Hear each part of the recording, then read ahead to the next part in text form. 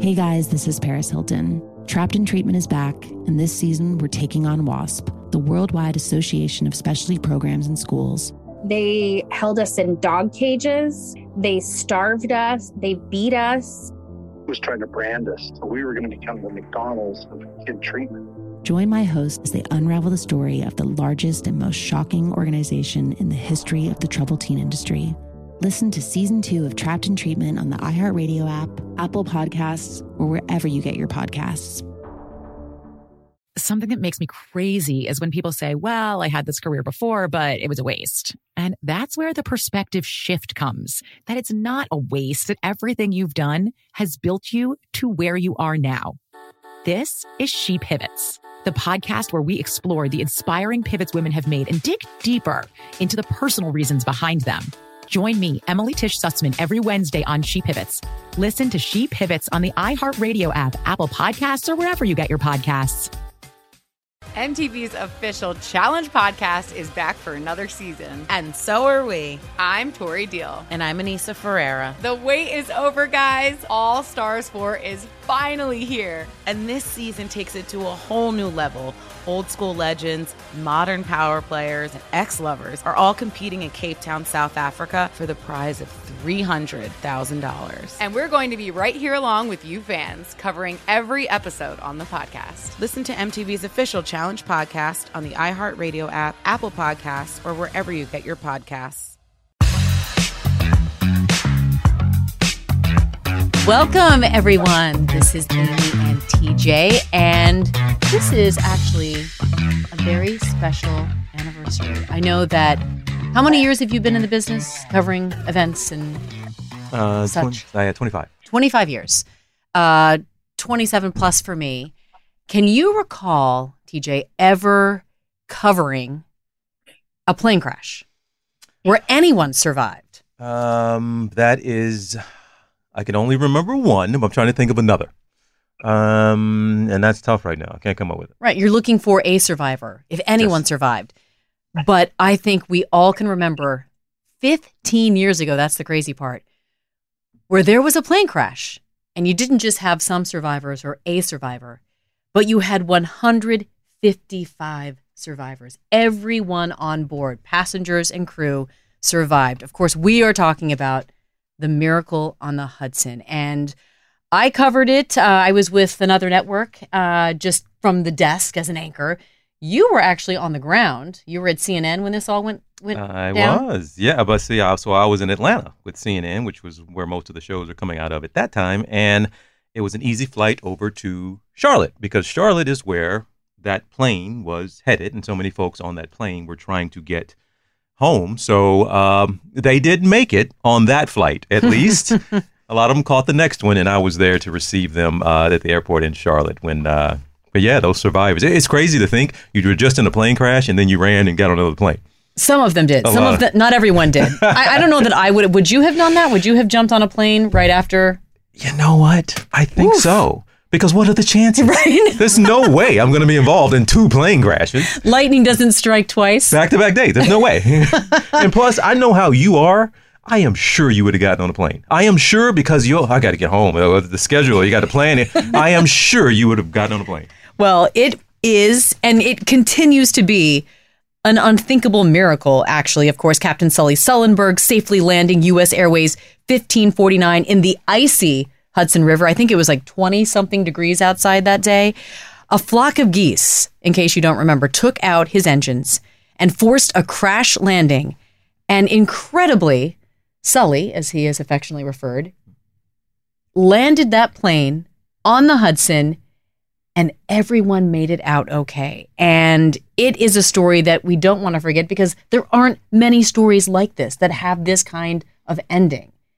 And it's not even just about the miracle of the landing, but I think what's really remarkable about this story is that 15 years later, it's not the crash, it's what happened after the crash to so many of these survivors. When you go through something that is truly a near-death experience, you don't live the same way that you did before. And I spoke to one of the survivors way back, and I'll never forget this woman. She said to me, Everyone at some point in their life has their plane crash. It's what you do with your life afterwards that counts. And so we have two of the survivors from that incredible miracle, Flight 1549, with us today on this podcast, 15 years later to the date, to not only talk about what they went through, but how this impacted and changed their lives forever, how they live differently. So we want to welcome Jim Whitaker and Valley Collins to the podcast to honor what they went through and to talk about where they are now, because it is such an incredible journey to get to this day. So welcome. Thank you for being here, Jim and Valley. Hi, thanks for having us. Hey, folks, thanks for the invitation. Well, Jim, I'll ask you. We were just kind of joking here about whether or not we would have gotten on a plane right after that. Is this right? I think you've told this story over the years. Not only did you get on a plane pretty soon, you were literally on the phone trying to book another flight very, very soon. Maybe even while the plane was still sitting there on the Hudson and you hadn't even gotten to dry land yet. I have flown a few flights, and I mistakenly thought U.S. Airways would be ready for a crash and to rebook survivors, but I was wrong. Oh! Every single day. So, yeah, when I first called U.S. Airways, at the time U.S. Airways, it was very funny because I did call and say, hey, I'm a crash survivor. I'd like to get on another airplane. And they didn't get it. They thought it was a sicker joke than normal because it literally, by the time I called, had not even made it to the wire yet inside of the carrier, which was beyond bizarre. And then by the time we even got to the airport later that night, those folks at the counter still didn't know there had been an airplane crash, and all I had for an ID was a library card, and we wanted to get on an airplane and go home. But Jim, I'm still struggling of your mindset. You just went through something that traumatic, and you don't even have time to process it before you are literally trying to get back on another plane. Well, I was defective before this crash, so I was only a little bit more defective after this crash. That's incredible. And you know what, Jim, I don't know that you know this, but I believe you and TJ might have met 15 years ago. Yeah, that was, and I might have interviewed you because I was there at the Charlotte airport waiting on that plane to land. And we were all waiting. So many reporters and photographers were there. Like, we don't know which ones are going to be the survivors. Like, what does a plane crash survivor look like? We're like, oh, okay, which ones are going to be? It was not easy to hard to identify you guys because you were wearing Red Cross blankets as like a badge of honor when you got out. And also, most of y'all were half drunk. They were giving y'all free drinks on the flight, on the way, which they should have. But you all got off. You're the happiest plane crash survivors I'd ever seen. Well, I think it was the Red Cross blanket that did it, TJ. That may be a matter of opinion on who was drinking what, but it was the free swag from having been a crash survivor. Getting a Red Cross blanket is some kind of gold star for surviving. And Jim, you said your clothing was still wet when you got off that plane. Yeah, I was being silly, but it's true, and Valley would know the same story. But by the time the plane stopped moving in the river, the inside was taking on water very quickly. So having survived an airplane crash, the next scare was, I really don't want to drown floating down the river in the middle of the winter. So, yeah, we were all plenty wet on the inside before we got off the airplane and were rescued to the shoreline. But then something about walking around the rest of the day in wet clothes is just really not a cool feeling. So I was ready to go home. I can only imagine. And Valley, I was actually able to speak to both of you a couple years ago, it's pretty awesome to be able to come back 5 years later and see how you're doing. But I remember I asked you what your seat number was. 26D. You'll never forget that. Never, as long as I live. No. Actually, my seat was 26D was my assigned seat, but after the birds hit, I got up in the aisle because the flight attendant was trying to get something behind my seat, and the empty seat next to me was 26E because we had one baby on board, so we had an empty seat. So the flight attendant told me to sit in that middle seat. So I started in 26D, but I landed in 26E. Oh, wow. But I still claim 26D. Landed. How confusing is that? Landing on the Hudson, not just your regular runway. I want to ask you both, and Valley, I'll start with you. What is it like to hear the phrase coming from the captain of the plane, brace for impact. What's the first thing you think? What's the first thing you do? Well, the first thing I thought, the gentleman at the window, he had been looking out and he told me we were going into the river. So he said, be ready, we're going in the water. So like right about the time that Sullenberger said brace for impact. So I'm just thinking airplane, water, landing, this plane's going to cartwheel, going to bust into a lot of pieces. So Valley, if you're conscious, just swim to the light. That's just what I told myself. I'm a person that always wants to have a plan. And that was my plan, that if I was awake and conscious, just pull the seat, unbuckle the seatbelt and start swimming towards the light. Now, before the brace for impact comment or, PA announcement from Sullenberger, I was pretty aware we were in a dire situation. My seatmate had told me there was birds. I could smell the smoke. We didn't have any other thrusts. So, in those moments, my thoughts were more just about raising my children, not getting to see them hit all those milestones. I sent my husband a text message that said my flight is crashing. Because I didn't want him to wonder for an hour or a day or a week, to get confirmation. Because this is 15 years ago. We didn't have Google calendars. We didn't keep up with what airline, what flight number, we just we traveled all the time. So I thought he doesn't even know I'm on board the plane. So that's kind of what I got done in the 3.5 minutes from when the birds hit to when they landed. 3.5 minutes. Jim, what did you do? Well, Valley's description was a good one. There was already plenty of pandemonium going on because remember, from wheels up to impact with the birds was only 90 seconds. But everything was at full thrust, typical day in the aviation business, right? So from the moment of the bird impact, pandemonium was quick to start, of course.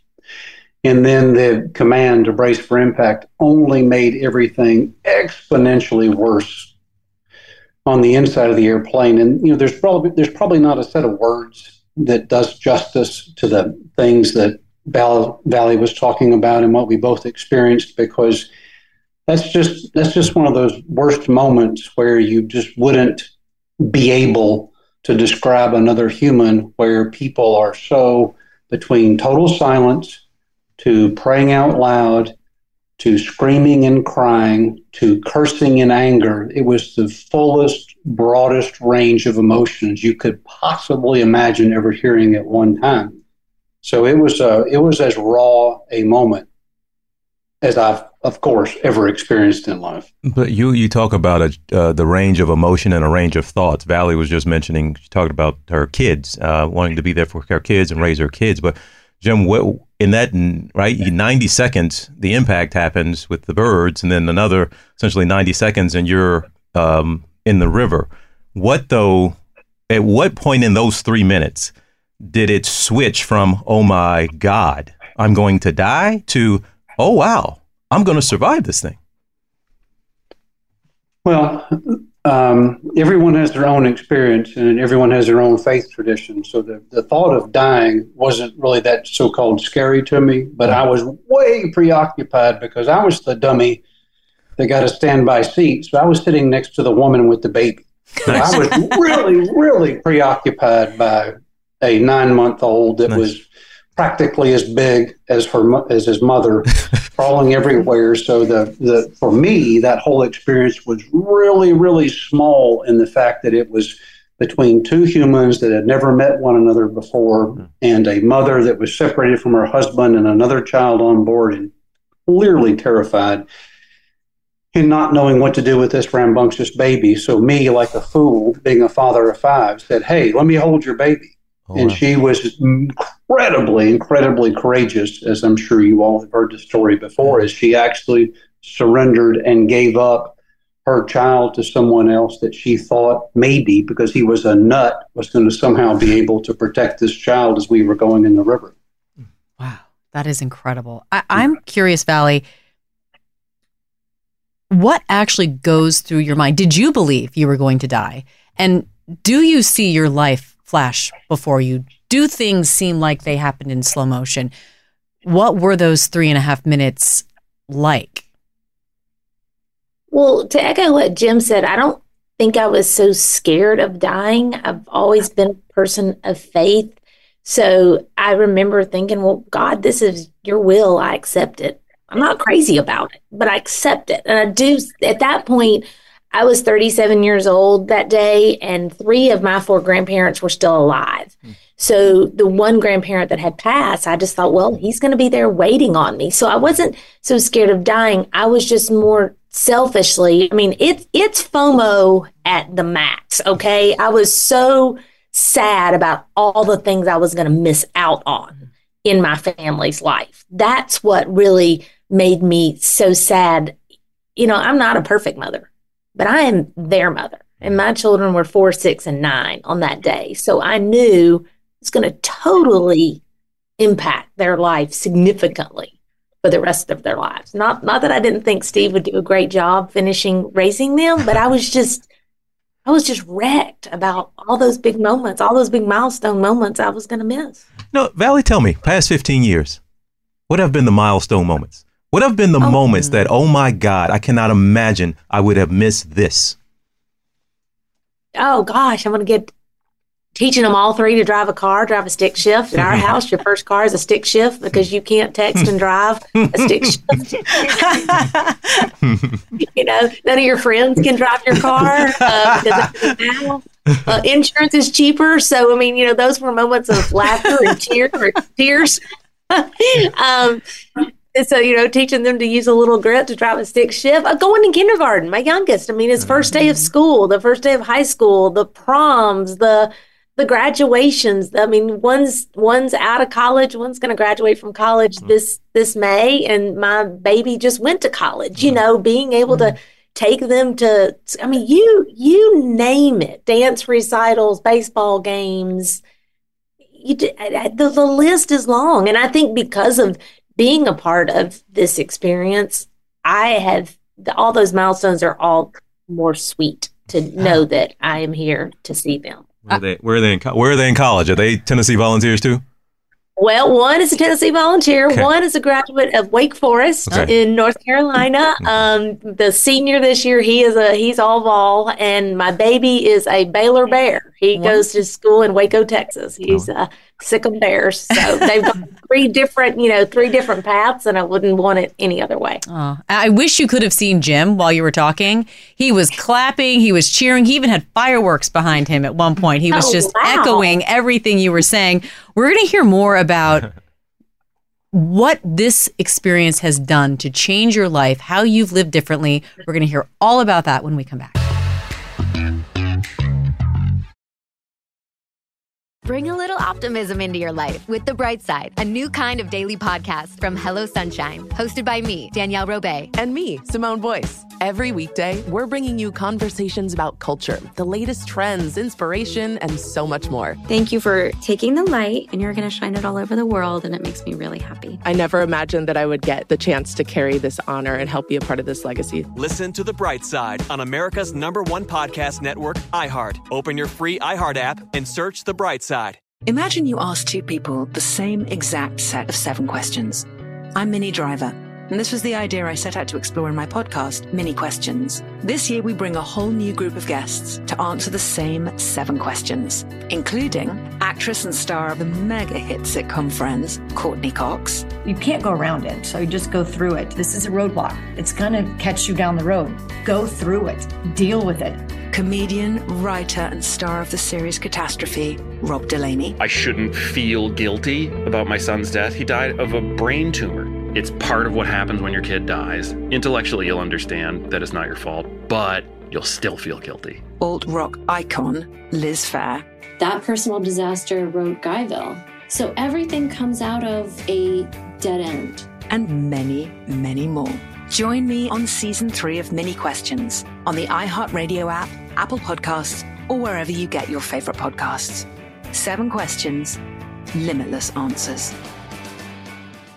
I'm Stephanie J. Block. And I'm Mary Lee Fairbanks. And we host Stages Podcast. Binge close to 100 episodes. Hear the inside stories from backstage and behind the scenes as we go beyond the resume and into the heart of creativity and what it really takes to be in the business of show business. Don't miss our chats with this season's Tony nominees. If you love theater and entertainment, you are going to love Stages Podcast. Subscribe to Stages Podcast wherever you listen to your podcasts and visit us at stagespodcast.net.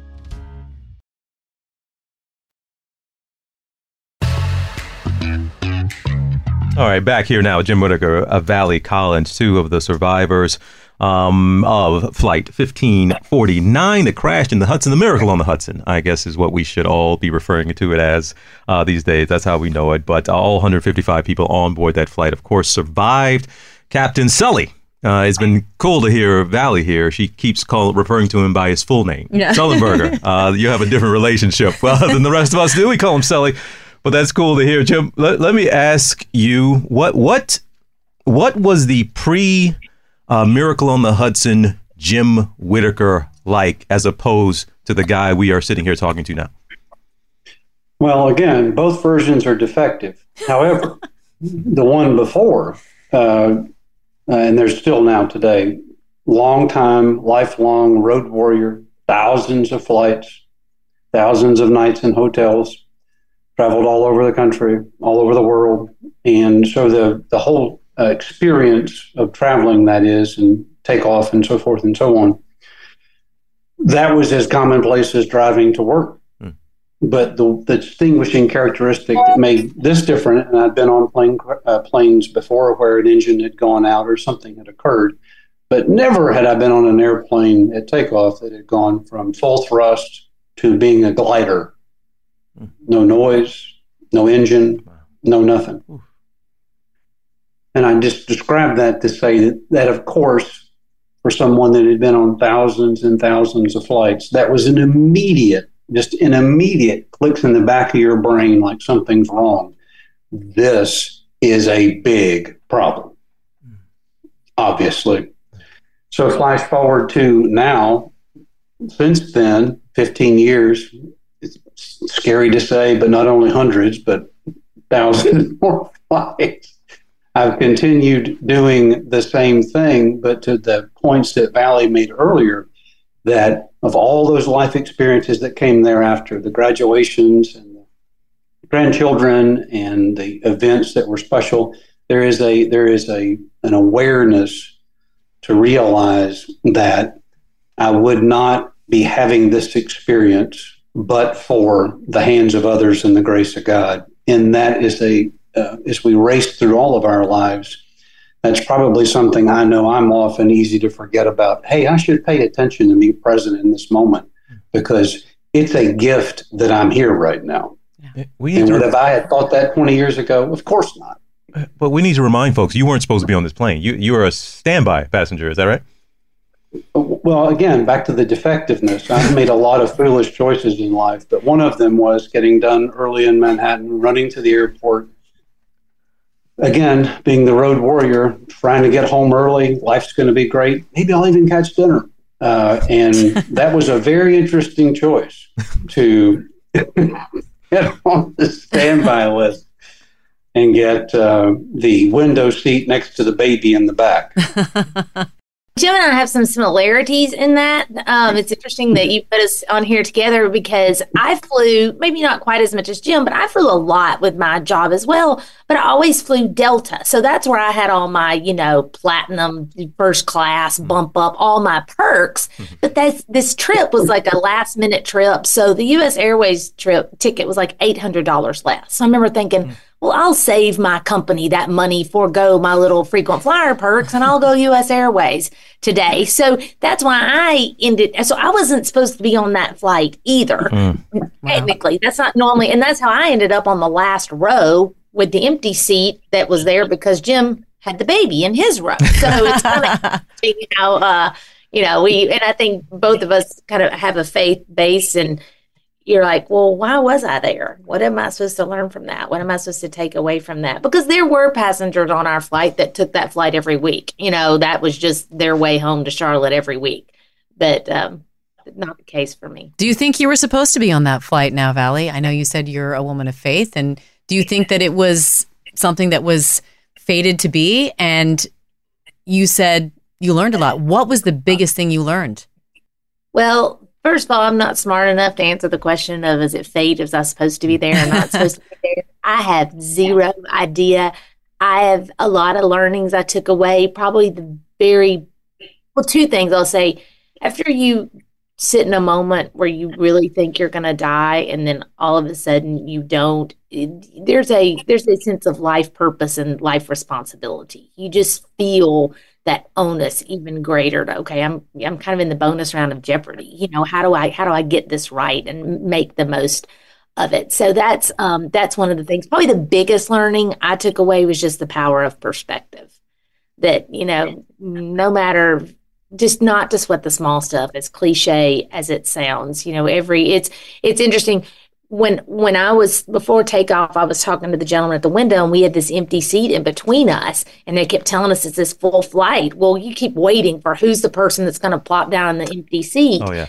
And we backed away from the gate and there was still this empty seat. And I looked at him, I'm like, well, this must be our lucky day because here we've got all this elbow room to Charlotte. Well, little did I know how lucky it was going to be in the next 7-8 minutes.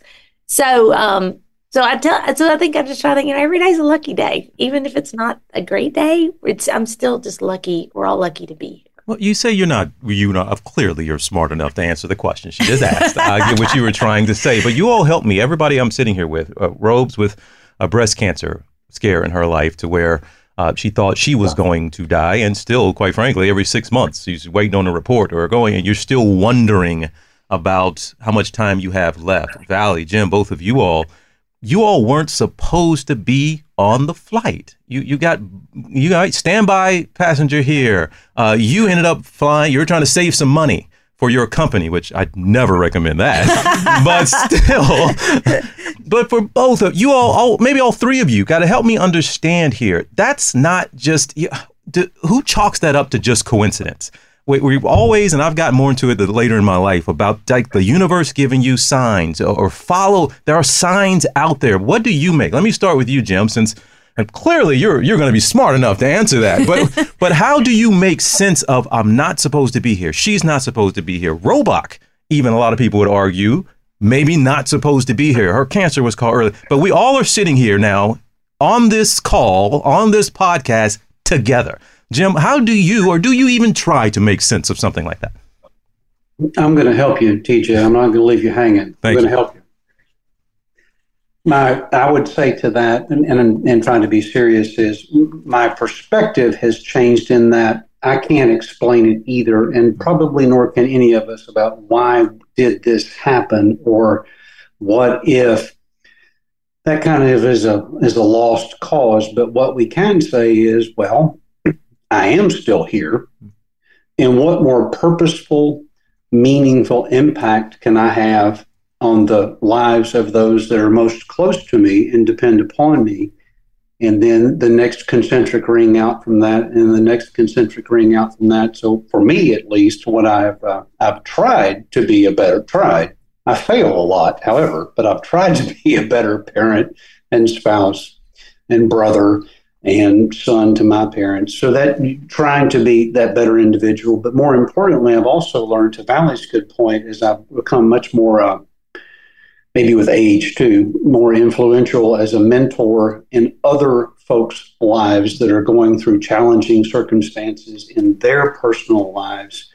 I found a lot of reward and satisfaction in that, in trying to help others navigate their circumstances, which seems maybe traumatic at the time. And I can always say, yeah, but you weren't on a plane crash. So that's some perspective. Correct. Just get a grip. Yeah. And I'm sure his family and friends, like my family and friends, kind of get tired of me always putting a perspective on it. One of my dearest friends, when she'll call and she'll go, I said, okay, do you want my real opinion? Do you want real, or you just want me to side with you right now? Or do you want me to give you the perspective of, and she's like, no, I just want you to side with me right now. Just like you want. What's the biggest change that both of you made in your life once you survived and got back home? I'll start with you, Jim. Well, that's a bad start because I don't have a great story to tell you. I couldn't say to you, I wouldn't tell you some fabulous lie that says I was a new person the next day when I woke up. I wasn't. I was still the same defective me, sure, as I've already tried to describe, but it wasn't a road to Damascus moment, and I somehow woke up and I was some new human and had this different perspective on life. I didn't. I was certainly more thankful and grateful, and I am today, but I'm not some different human because I wasn't an inauthentic person before.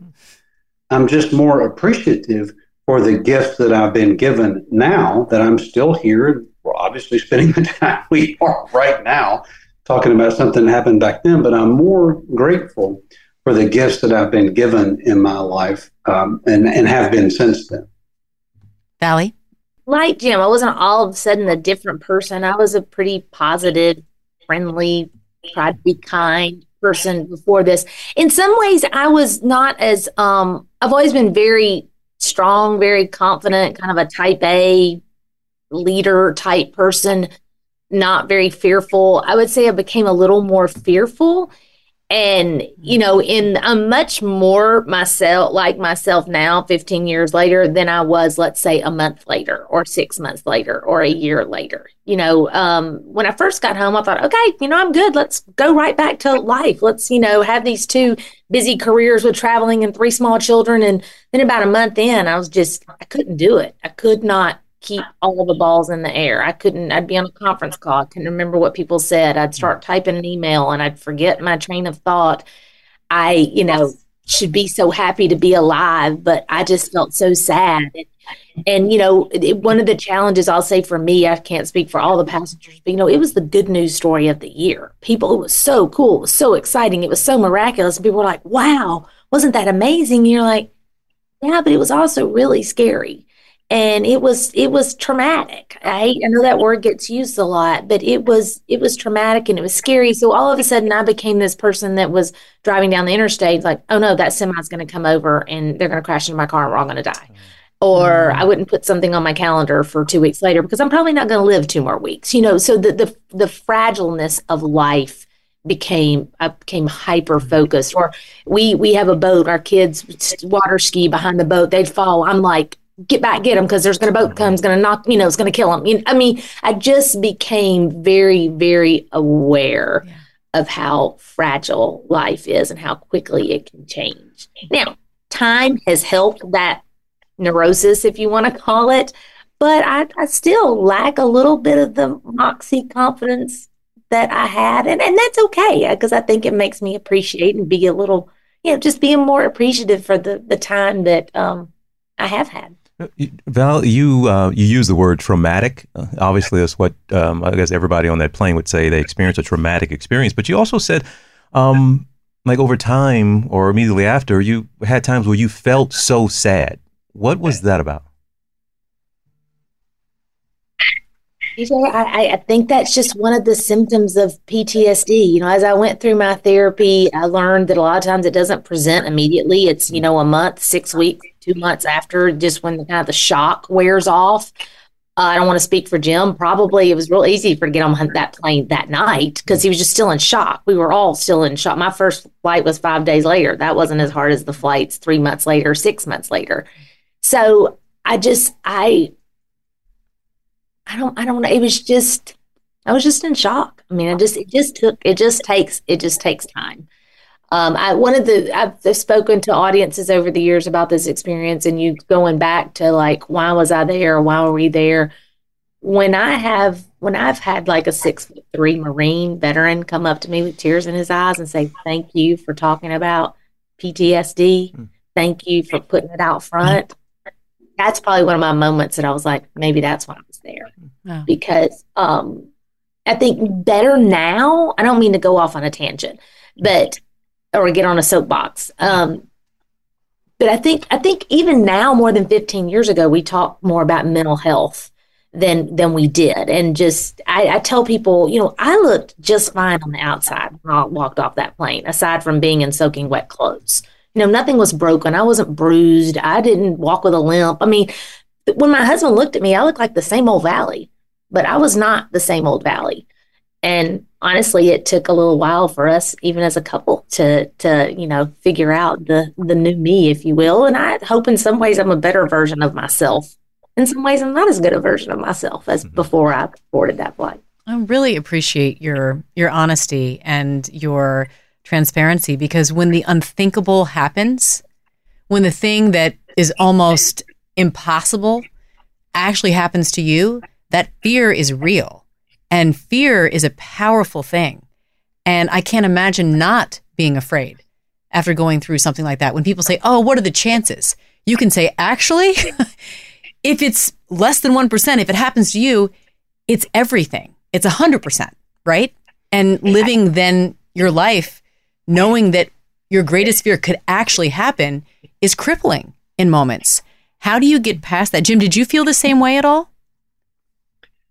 Well, this is a maybe a different tangent or not for where you all thought the conversation would go, but I have found this fascinating, yes, because of this. Afterward, after the crash, like Valley, I went to a number of groups that wanted to hear this story, and they wanted to hear someone talk about it. So I had done a fair amount of public speaking at work. So I went on the rubber chicken circuit of Civitans and Kiwanis and professional groups and all that stuff.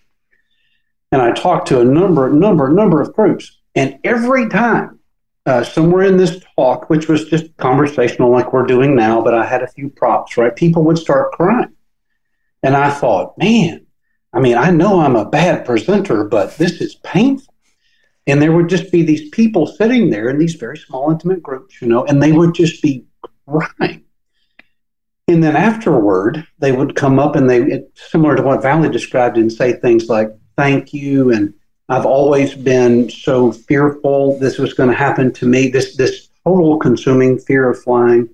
So what you talked about earlier, Amy, about fear is this incredibly powerful, ruling emotion in our lives about, I fear these things and I've had these things happen to me, and this is it. The whole experience of just retelling that story to people seems to have unlocked their own feelings of the things that they fear and been able to give them a little bit of maybe not comfort, but courage that they can survive whatever moment they are in now. It's just been that period of time was fascinating to me. And to Valley's point, it probably helped me too, unknowingly so, kind of process those emotions in my subconscious mind, just work through all of that by contributing and being with other people and talking about the topic.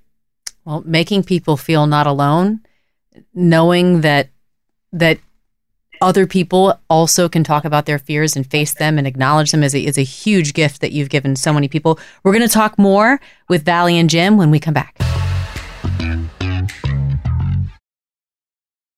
Bring a little optimism into your life with The Bright Side, a new kind of daily podcast from Hello Sunshine, hosted by me, Danielle Robay. And me, Simone Boyce. Every weekday, we're bringing you conversations about culture, the latest trends, inspiration, and so much more. Thank you for taking the light, and you're going to shine it all over the world, and it makes me really happy. I never imagined that I would get the chance to carry this honor and help be a part of this legacy. Listen to The Bright Side on America's #1 podcast network, iHeart. Open your free iHeart app and search The Bright Side.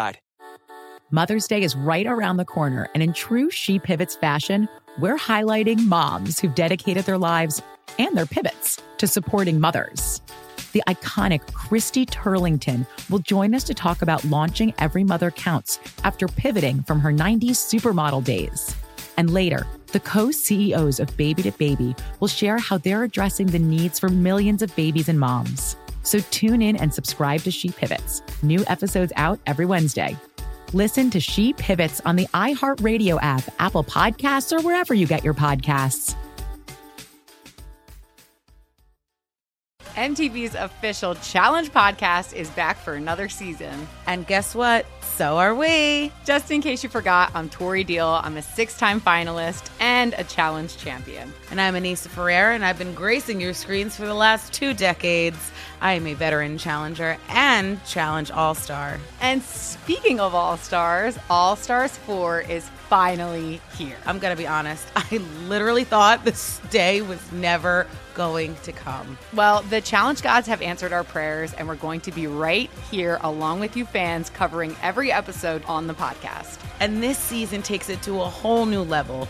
Old school legends, modern power players, redemption seekers, and ex-lovers are all competing in Cape Town, South Africa for the prize of $300,000. Anyone can win, relationships matter, and only one All-Star will claim the title of Challenge Champion. Listen to MTV's official Challenge podcast on the iHeartRadio app, Apple Podcasts, or wherever you get your podcasts.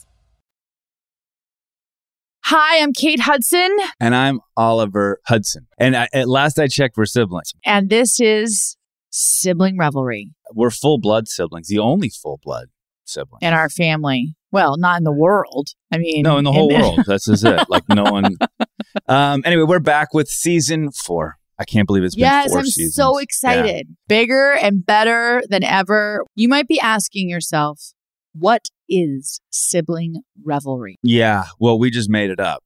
There is no sibling revelry. It's reveling in your sibling. And it's fun because we've decided to open it up, to really like all kinds of different siblings. And it's going to be an awesome season. So listen to Sibling Revelry on the iHeartRadio app, Apple Podcasts, or wherever you listen to podcasts.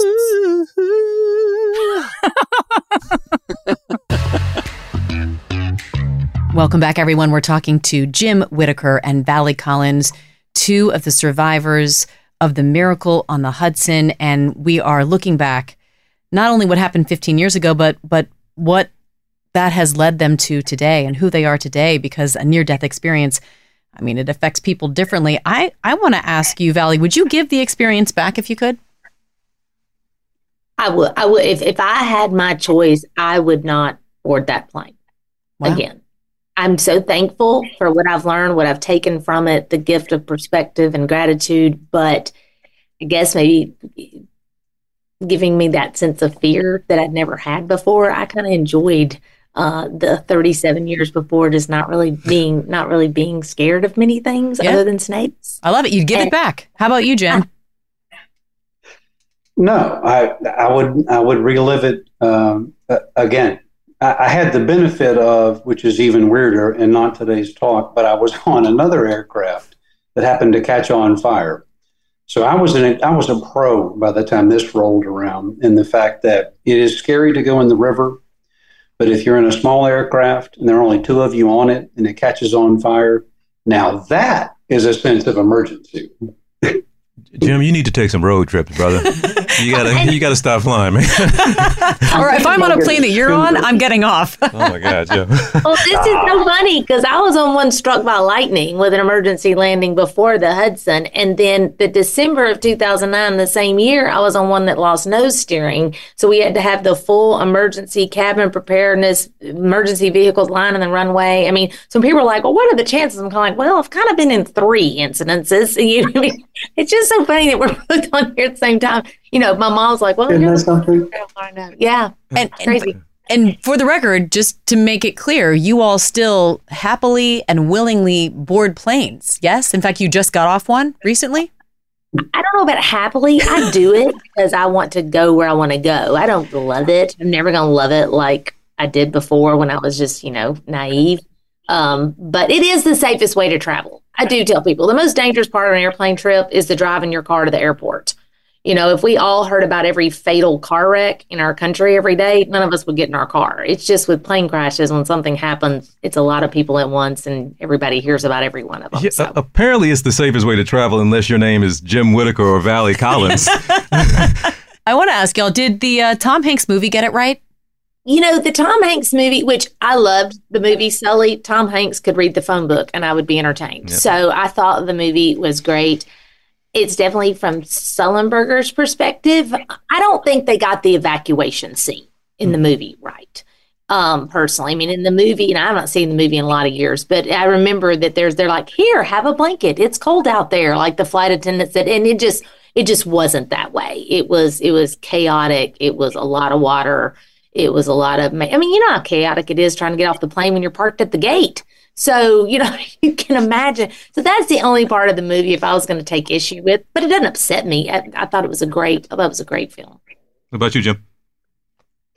Right. It was definitely a Hollywood version of a feel-good moment, for sure. And one takes liberties when you're making a Hollywood movie. There were other movies, as you all may remember, the docudrama and the documentary class. There have been several other ones made, but the Hollywood version, I think, was more centered on entertainment, because Valley's exactly right. As we were talking about earlier, there's just no way to one, it wouldn't be entertainment. It'd be a horror show. And then two, there's just no way to capture how raw and nasty all of that was at the time that it was occurring, before everyone was off the airplane and on water taxis, and the event was kind of past, right? That period of time in there in the crash sequence and the rescue, that was pretty ugly, right? I cannot even imagine. My scariest moment in the whole event was after we landed and I went to the galley and there was a hole and the APU fell off the tail of the plane, and you know, we couldn't get out the back exits, and the water was rushing in to about my shoulder level, and thinking I was going to drown. That was really my scariest moment, was just being in that galley with that cold water and realizing we're not getting out the back and people are in front of me still trying to come to the back, you know, and I'm thinking, this gentleman's going to mow me over, you know, trying to get people turned around to move towards the wings. So that was really, for me, my scariest moment. Yeah, just hearing you describe that, you just get chills from head to toe. That is just worst case scenario, thinking you're trapped in this plane and the water's rushing in. I'm curious, 15 years has passed. Has there been a day where you haven't thought about it, Valley? Oh, sure. Yeah. There have been plenty of days where I have not thought about it, especially, like I said, time helps. You know, in the first year or 2 years, no, there probably wasn't a day I didn't think about it. But as time has gone on, but if I do catch myself in a moment of, you know, kind of sweating the small stuff or getting annoyed because, you know, my boys left all their underwear all over the floor or something, you know, I will be like, all right, I'm still the mom that's here that gets to pick up the dirty underwear.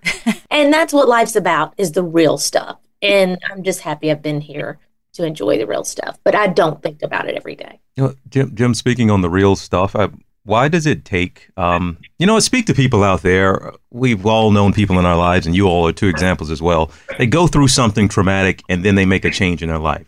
People have something, they hit rock bottom and they make a change in their life. Something has to happen. Can you speak to Jim, to people, and they all have their own experiences, of course. But how would you encourage people to not wait for that moment? Don't wait until you have a near-death experience. Don't wait until you hit rock bottom. Today is a day you can start to appreciate more and love more and be kinder and do what Valley says, you know, don't sweat the small stuff. What would be your words of encouragement for folks to not have to have a literal plane crash before they make changes? Man, I'll take an easier question for 100. Glad you gave it to the smart guy. That is a heavy one. I don't know that I know the right answer, but what you just described resonates with me too at a personal level, because that bouncing on the bottom happens for a lot of us, whether you have problems with substance abuse or mental illness or whatever those things are. The bouncing on the bottom is often the path that many of us have to go through, because you don't know which way is up until you found the bottom. Mm-hmm. So to expect someone, or to hope for someone, or to desire for someone to be able to be self-aware enough to know that, hey man, this is not working. This is not the best you. Perhaps that is such a giant decision that I find that most people don't make that decision, because it requires so much courage, and it's going to be painful, most likely. So the continuation of doing nothing is usually easier than doing something. And that's why that bouncing off the bottom seems to work for some folks, I have found in my life at least. So that is a really, really tough question. But back to being able to talk to folks, is I have found it incredibly rewarding to be talking to others who have their own set of life problems, and they at least can get some type of positive reflection from the fact that, oh, well, wow, that happened to you, and here you still are, and you seem to be marginally okay. Maybe my circumstance isn't so bad. Maybe I could make better choices. Maybe I will choose to do. That's been an incredibly powerful experience for me. I love that. Do you all do anything special to honor this day, Valley? Not really. I mean, on the 1 year anniversary, the 5 year anniversary, the 10 year anniversary, I went to those events. It's always, it's amazing to me how many of my friends and family, I'll get more texts, messages, emails on this day than I will on my birthday. It's kind of crazy. So I always acknowledge it. Do I have a specific tradition?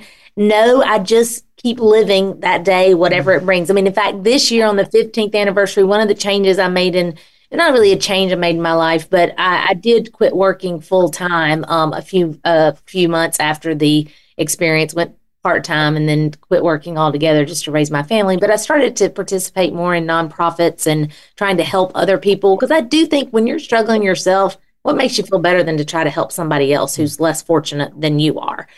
And so I am the chair of a nonprofit that works with malnourished babies in Uganda. And our today is our board strategic planning retreat. So I'm with some people that are very like-minded with me with helping those that are less fortunate. So I'm going to mark it today, trying to, in some small way, help someone that is a whole lot worse off than I am. Jim, you mark the day as well?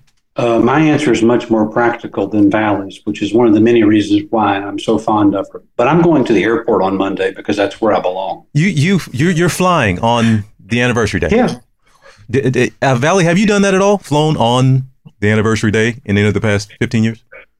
Yes, I have flown on the anniversary date. I did after one of our, I have flown on the anniversary date. Yes, okay. I have. I expected from defective Jim, but I wasn't expecting you, Valley. I think I've only done it one time. I think I've only done nothing else. We're taking a bus to the retreat.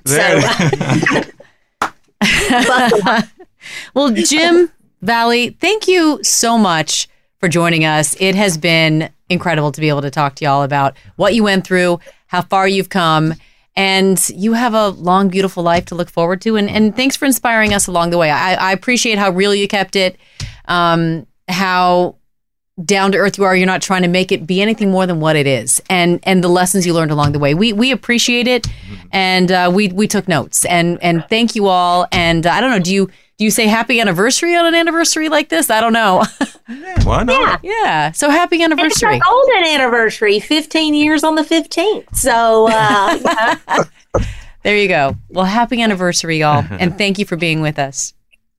Thank you. Bye. All the best. Thank you so much. Jim. Everybody, they're saying bye to each other there. Hey, folks, you can, of course, continue to follow the show here on Instagram at Amy and TJ Podcast.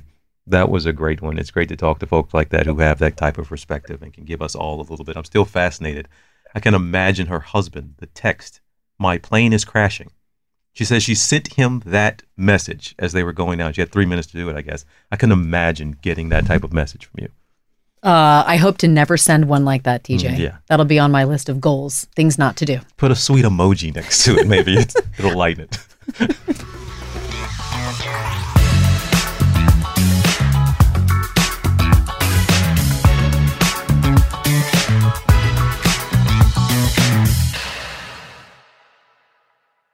Hey guys, this is Paris Hilton. Trapped in Treatment is back, and this season we're taking on WASP, the Worldwide Association of Specialty Programs in Schools. They held us in dog cages. They starved us. They beat us. Was trying to brand us. So we were going to become the McDonald's of kid treatment. Join my hosts as they unravel the story of the largest and most shocking organization in the history of the troubled teen industry. Listen to Season 2 of Trapped in Treatment on the iHeartRadio app, Apple Podcasts, or wherever you get your podcasts. Something that makes me crazy is when people say, well, I had this career before, but it was a waste. And that's where the perspective shift comes, that it's not a waste, that everything you've done has built you to where you are now. This is She Pivots, the podcast where we explore the inspiring pivots women have made and dig deeper into the personal reasons behind them. Join me, Emily Tish Sussman, every Wednesday on She Pivots. Listen to She Pivots on the iHeartRadio app, Apple Podcasts, or wherever you get your podcasts.